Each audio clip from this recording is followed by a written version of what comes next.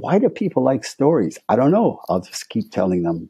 They do something that other things in life don't do. The amazement of art, where we need it and we're dazzled by it.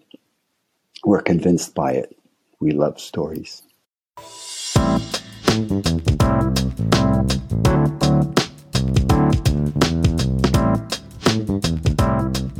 Thank you for tuning in to The Global Novel. I'm Claire Hennessy. In 1886, a 26-year-old Anton Chekhov was publishing short stories, humor pieces, and articles at an astonishing rate, and was still a practicing physician. Yet, as he honed his craft and continued to draw inspiration from the vivid characters in his own life, he found himself, to his surprise and occasional embarrassment, admired by a growing legion of fans, including Tolstoy himself. He had not yet succumbed to the ravages of tuberculosis. He was a lively, frank, and funny correspondent and a dedicated mentor. And as Bob Bleasdale discovers, his vivid articles, stories, and plays from this period, when read in conjunction with his correspondence, become a psychological and emotional diary. From the literary scholar and acclaimed author of Creating Anna Karenina comes the new book this year, Chekhov Becomes Chekhov, The Emergence of a Literary Genius. Bob Bleasdale astutely examines the psychological portraits of Chekhov's distinct, carefully observed characters and how they reflect their creator during a period when there was little barrier between his imagination and his pen. Hi, Bob. Welcome back to The Global Novel to talk about your new book. Thank you, Claire. It's my pleasure. Well, what does the title of the book, Chekhov Becomes Chekhov, encapsulate? Thank you for that question. It's before Chekhov was, as you said, he's 26 years old when my book starts in New Year's Eve, 1885. But he was publishing stories under a pen name. He was a doctor, and he wanted to save his proper name, Anton Chekhov, for his medical publications and for his medical reputation. So he, as many other writers, he was writing for a literary section of a newspaper, and he was writing for humor magazines. Many of the writers used pen names, and he used, his favorite one was Antosha Chehante. So part of the point of the title is this was the year where, at the insistence of a publication that had a literary reputation and that gave him the opportunity to write longer stories, the publisher said, "Oh, we gotta use your real name, Anton Chekhov." He did it reluctantly, but he was persuaded, and the money was better, and so he became known as Anton Chekhov. He had many colleagues who did not know he was a writer. And also this opportunity came to him at the beginning of 1886 of writing for the literary publication. And having a wider and more literary audience made him known as Chekhov. He was already known as Antosha Chehante. He was read because of that name. This is the year where he became known by his own real name. What a great story. Could you give us a few highlights on the domestic, financial, and romantic problems that the author himself had gone through in life that are revisited, replayed, and reflected in his famous plays or short stories? So much happens in these 2 years, mostly limited to that. His famous plays, he's not going to write for another 10 years. 110 stories in these next 2 years, real short stories. I mean, some of them, they'll be 8 pages and others are 20. I would say about 40 of them are remarkable, wonderful Chekhov stories. My other point is that he became completely mature at age 26. And he already was a great artist at age 26. He had written some great stories in his earlier 20s as well. But he wrote so many in these first couple of years. And that's partly why I was attracted to these 2 years. I kept reading in Russian editions and noticing that, oh, this is a really good story, but it was published in 1886. This one is 1887. And I kept finding those 2 dates. And I wondered how this was possible. But he just wrote so many. And so many were outstanding. And he didn't have time to think about it. He just was cranking them out. had office hours for his medical practice every morning, 6 days a week. He did house calls when necessary, which he didn't like because he charged so little that the expense of getting across Moscow really ate up his fee. He also had a lot of friends who got an expected free medical service. He had a big family, and they all expected free medical service. He had been making money ever since he was in medical school by writing, and so he just kept writing. He really wanted to be a doctor. He didn't think he would keep writing, but of course he did, and became really the second most famous writer in Russia by the 1990s, second only to Tolstoy, with whom he became friends. They were very different from each other, but loved their differences. In those first 2 years, also, almost immediately, his family liked having big parties. He had grown up in a southern town called Taganrog on the Black Sea, and his father was a merchant, but not a very good merchant, and went bankrupt. And Chekhov held on to what property the family could keep, and he finished his high school by tutoring in Taganrog, while the rest of the family went north to Moscow. And he sent money to his family to help support them with the tutoring that he was doing. He was the most responsible member of the family, and so the financial burden was on him. His two older brothers were very talented but not responsible. His father was a harsh man and not good with money, and so he had to be the one who took control of the finances from really the time he arrived in Moscow at 19. And he made the money by writing. They liked parties. For his name day party, name days are like birthdays, slightly different. They had a big party. He has one sister who was a teaching student. One of her friends came to the party, and he knew her, and they seemed to have gotten engaged.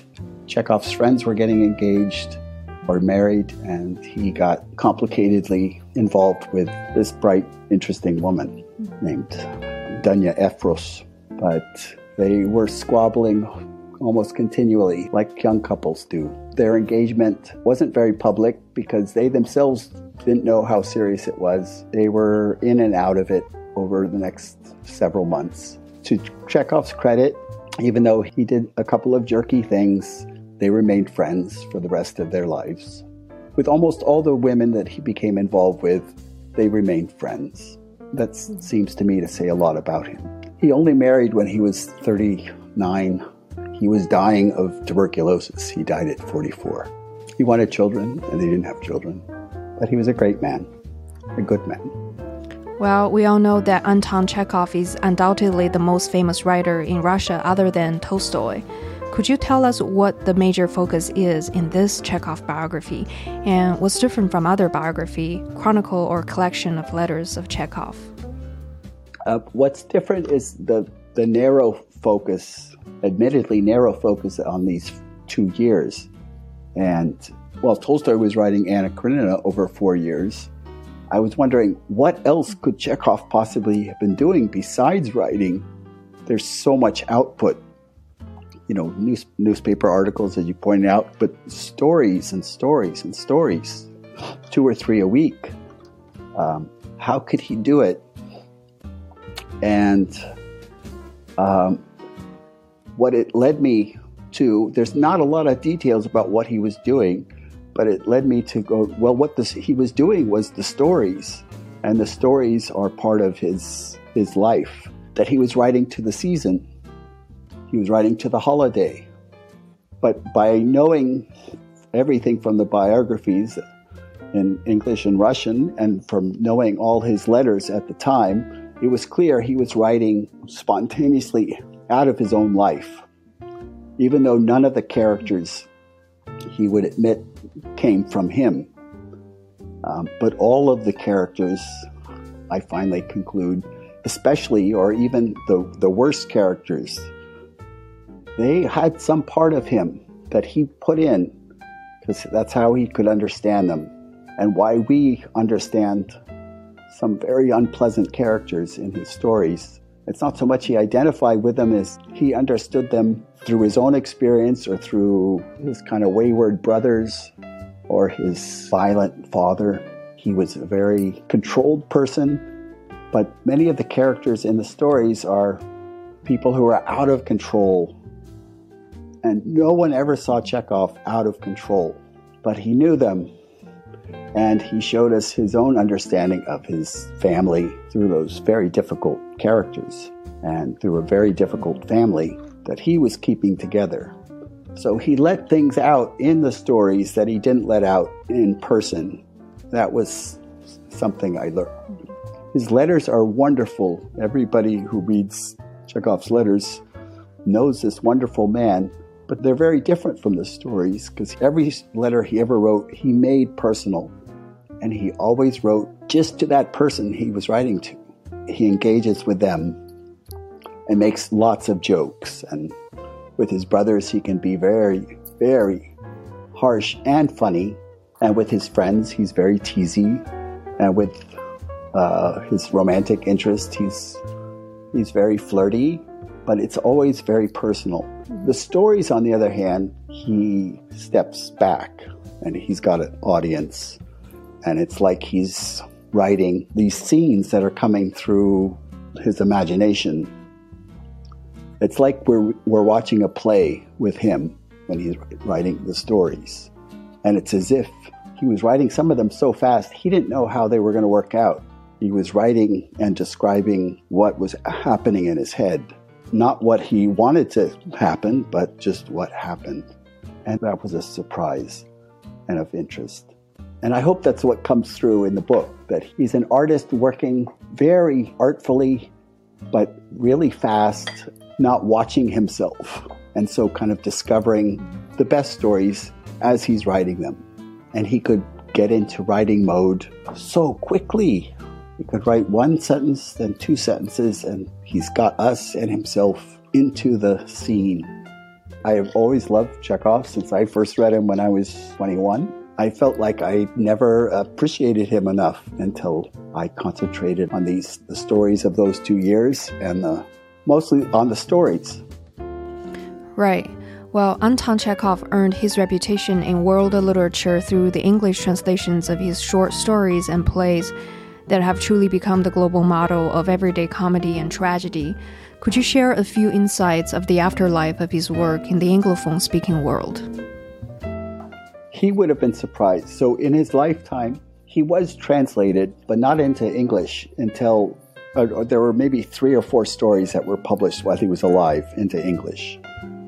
And he'd been published a few stories into German or French, but he was not a big Russian figure. He was not Turgenev. He was not Tolstoy or Dostoevsky. There were a few little collections before Constance Garnett started one collection, and they were very popular, and so she did another and another, and she ended up doing 13 and 199 stories. They have become, yes, as you said, and in most European languages, the Russian short story writer, one of the models of what a short story is and how they work. He wrote so many different kinds, though, that it's good to read a lot of them so you appreciate how varied they are. The Chekhov story could be so many different things. He didn't write in a rut, and the focus usually is on character and not on clever plot. He used clever plots for the very funny humor skits, but for the most part, they're driven by the drama of a scene. The closest thing to his short stories are his plays, but the stories have more of him beside us. And that's my feeling about reading Chekhov's stories, is he's this person making sense of and making little remarks about what's going on in front of us. I feel when I'm reading some of the famous plays, I'm wondering where he is. I need his voice more than I get. But the plays are fantastic for actors. Actors have to do what Chekhov did in the stories. They have to give it the humor and the pathos and the drama. But we get it all in the stories. Right. He's there with us. Mm-hmm. Is there any unexpected discovery in researching Chekhov's life that guides us towards a new way of reading his works? I think it's kind of understanding why. It's like having those moments in your life where you understand why I love that person. That was the experience for me in doing the book. This is why he's great. And it's a kind of reading a whole bunch of them in a row. You see how, in some way, how easily he turned them out and how marvelously he turned them. By reading the stories and the letters at the same time, sometimes you realize you see one of the, for instance, unlikable characters saying the almost exact same thing that Chekhov had said in a letter to a friend. Or you see a character, a doctor, for instance, in a situation that Chekhov had been in, but he, instead of it being a doctor, it's a nurse who's delivering the babies, a midwife. And so he gives her, not a man like himself, a writer, he gives other people his experiences, which is one of the lessons that he tried to give his brother, his older brother who wrote a lot of stories. Don't write about your own experience. If you had an experience, but give it to a little boy, give it to an old lady, give it to somebody who is, you're not going to protect, somebody who's got a nasty temper. Give it to somebody not like you, but have them go through it. And so his lessons about, I was very aware of his lessons about writing from his wonderful letters, from having read his letters for the last 40 years. And here in the stories, I could see, this is how he's making the lessons about how to write from experience. He disingenuously denied that he had anything to do with any of the characters in the stories, or that his friends who recognized themselves were actually in the stories. Look, you're 24, but the character in the story is 36. It's completely different. Even though the character, the friend, could recognize him or herself. And when he wrote about family matters, very difficult family matters, he would, all right, yes, my family has 6 children, but this family, the girl is the oldest, not the 5th youngest. Oh, and the father is not a merchant, he's a farmer. But the brutal scenes that he depicts are certainly, they're coming out of his own unhappy experience in the family. Right. Well, what does Chekhov's childhood trauma mean for the future to be literary giant when he was in the creating process? That's what his friends and family wondered about too. As a boy, his older brother, who wrote a very nice memoir about him, his youngest brother also wrote a very nice memoir about him. They thought he had a miserable childhood. The father was a tyrant. He made Chekhov as a boy cover the clerking at the store after school into the night. He demanded that his 3 oldest sons, Chekhov was the 3rd son, practice their singing all the time for the church. His older brother said Chekhov didn't have a childhood. He writes wonderfully and sympathetically about children, and it's often about their troubling experiences. And how this is something we wonder about people in our life, how coming from that experience has he become such a good person, someone who never practices the abuse that he suffered. Chekhov was one of those people. Right. In your book, you mentioned that Chekhov is incomparable to other Russian writers of his time. What do you think makes Chekhov uniquely Chekhov?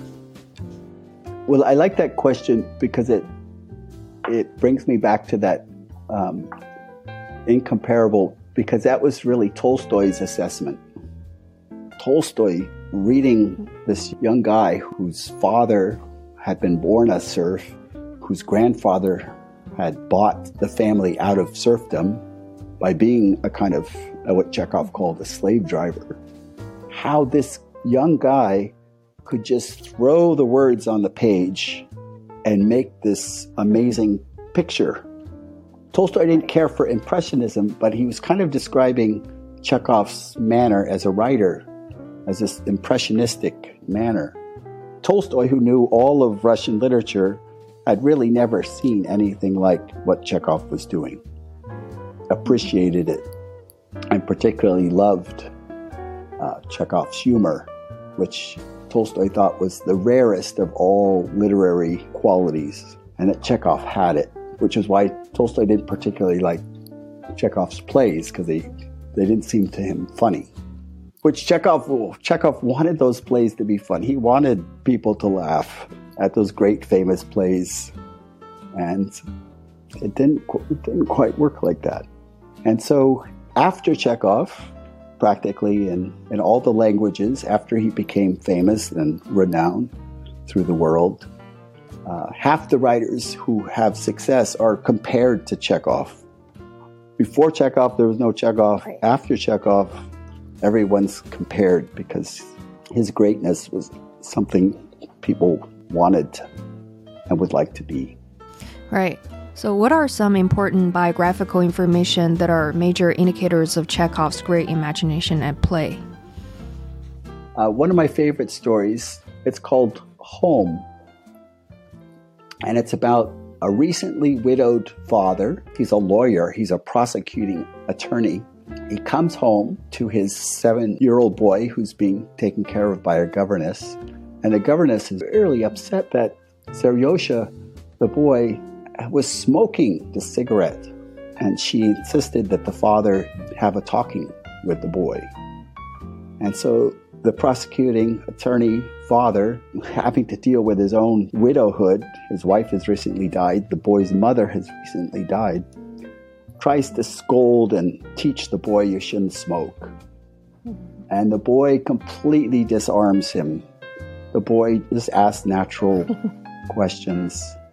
And the father is realizing, how do you convince a kid of anything? How do you talk to children? Chekhov talked very well with children. The father, in all these ways, the main character, the boy is also the two main characters, completely unlike Chekhov. And then as the story keeps going on and the father tries to make his points, it's so easy in court, but it's very hard with children. This is the problem for all parents. I mean, things are very simple and clear in life, but how to tell your own children and teach your own children is such a challenge. The boy pretends that he's got the lesson, but we know he hasn't really got the lesson why he shouldn't smoke. Other people smoke. He asked the father to tell him a story. And of course, you would think here's where Chekhov intersects with the lawyer. But the lawyer doesn't know how to tell a story. But since the mother has died, he's been taking over that. And so he starts to tell a ridiculous story. And in that, we do see Chekhov going, you don't know how to tell a story, you just start telling it. And the father is rolling out the silly story. And he realizes that when he says certain things and he gets through the story, the boy is starting to be impressed, even though the story is very silly. And he realizes he's caught the boy's attention, just as Chekhov has caught our attention, and spins it out. And the boy learns his lesson through a very lame story. And the father is thinking, why are we so affected by stories? They're so effective, but they shouldn't be. They're not logical. There I see Chekhov's identification, not identification so much as his experience of like, why do people like stories? I don't know. I'll just keep telling them. They do something that other things in life don't do. The amazement of art, where we need it and we're dazzled by it. We're convinced by it. We love stories.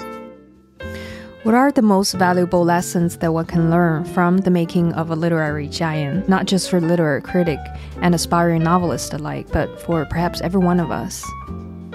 In his second year, when he's 27, he's taken up mentoring an older woman who's a writer, and her family owns the summer place where the Chekhov family, where he rents the Chekhov's family summer cabin.